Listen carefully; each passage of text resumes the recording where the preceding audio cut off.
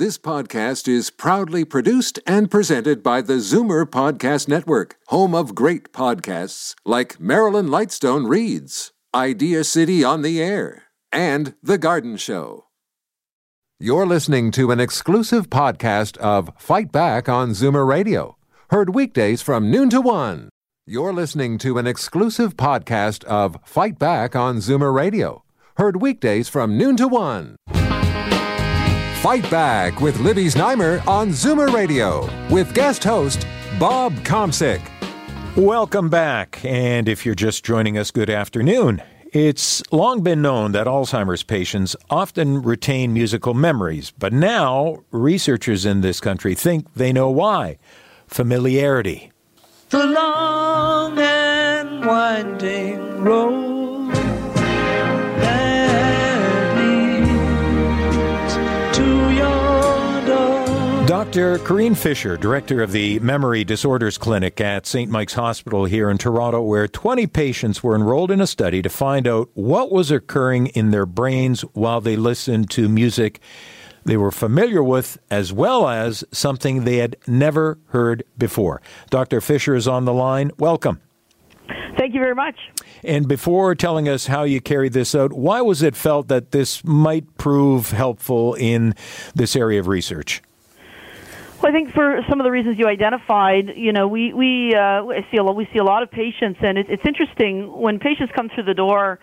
They'll often say that, if they participate in art or they listen to music, they feel so much better and they remember so much better. We've also had the privilege of, seeing patients with more advanced symptoms of Alzheimer's disease who, for example, retain the ability to appreciate a song or a piece of music or retain the ability to play a piece of music in spite of the fact that their disease is very advanced. So those are some of the things that led us to think, well, it might be interesting to see what's actually going on in the brain if we expose patients with pathology, with disease, to music.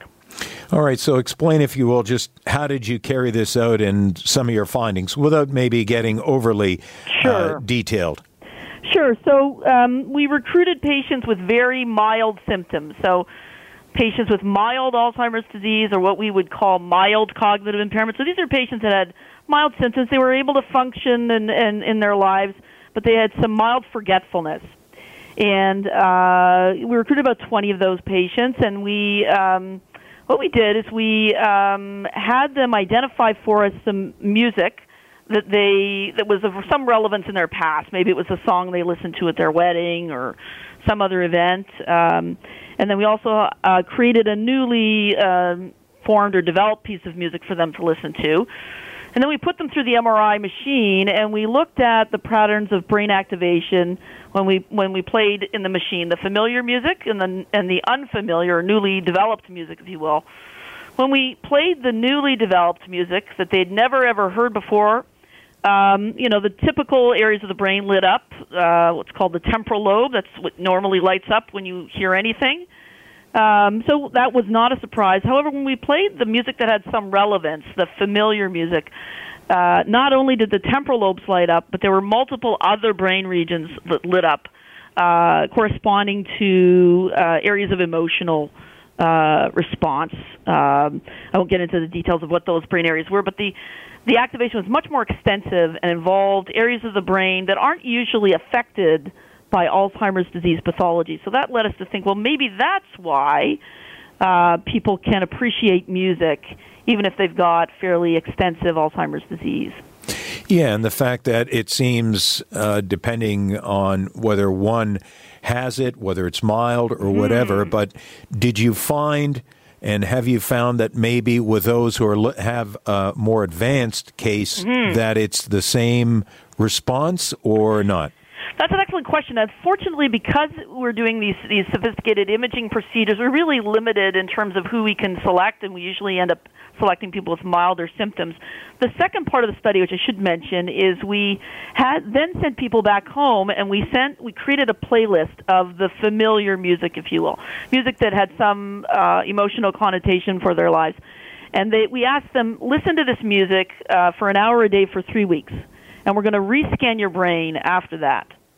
So they did that, and then when we rescanned the brain, what we found were changes not in the area of the unfamiliar music, but in the area of the familiar music. Again, there was a downregulation of activation in those brain regions, and we also found improvement in the brain's connections compared to before the intervention. So not only was this familiar music activating parts of the brain, by exposing their brains to it on a daily basis for 3 weeks, it was also able to enhance the brain's connectivity, and which we found very very enlightening, if you will. This was not something that we had predicted, and it shows that repeated exposure to familiar music, may have some potential as even a therapeutic modality for Alzheimer's disease. This study needs obviously to be replicated with a larger sample, but it does show some promise. Now, your findings were presented just the other day out in California at a conference? Yeah, in San Francisco, I believe, the International Society for Neuroscience, presented by Dr. Michael Tao, who's an full professor at the University of Toronto, and runs a co-laboratory in music and neuroscience, and is a chair there as well in that area.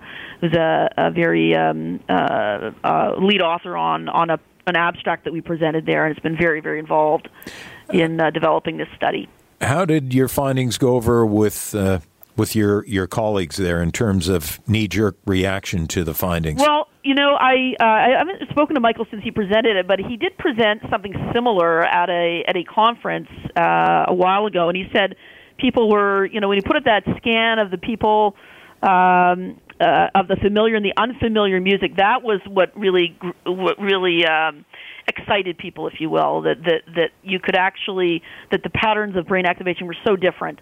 And that, when you listen to something that has meaning for you, the degree of brain activation in the areas that are activated in your brain are so much more extensive. And I think that was the thing that, based on my previous conversations with him, really, really excited people.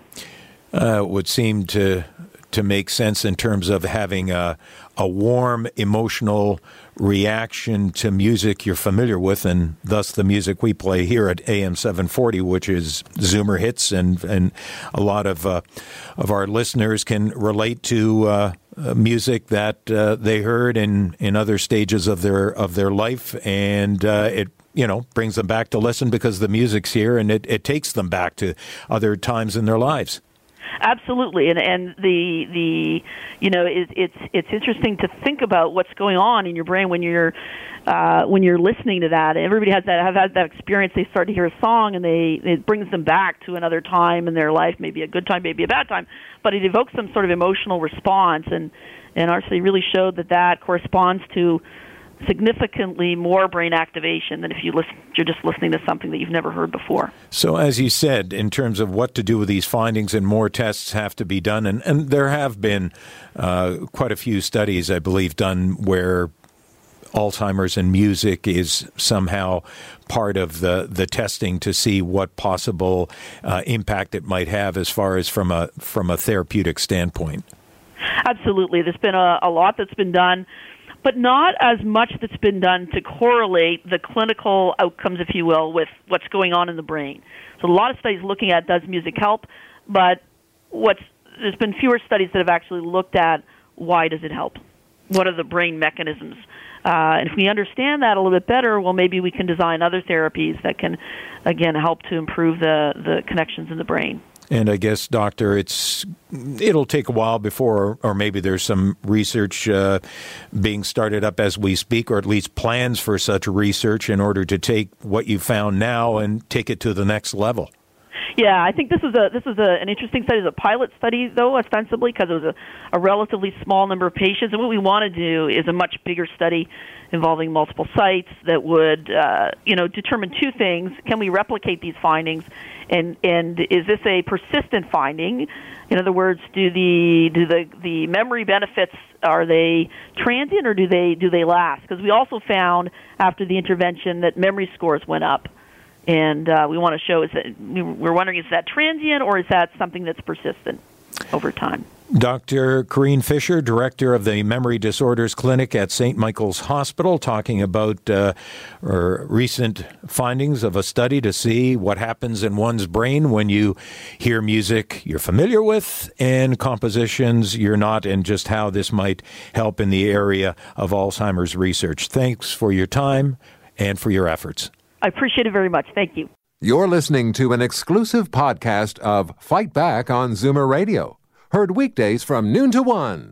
You're listening to an exclusive podcast of Fight Back on Zoomer Radio. Heard weekdays from noon to 1. You're listening to an exclusive podcast of Fight Back on Zoomer Radio. Heard weekdays from noon to 1. You're listening to an exclusive podcast of Fight Back on Zoomer Radio. Heard weekdays from noon to 1. This podcast is proudly produced and presented by the Zoomer Podcast Network, home of great podcasts like Marilyn Lightstone Reads, Idea City on the Air, and The Garden Show.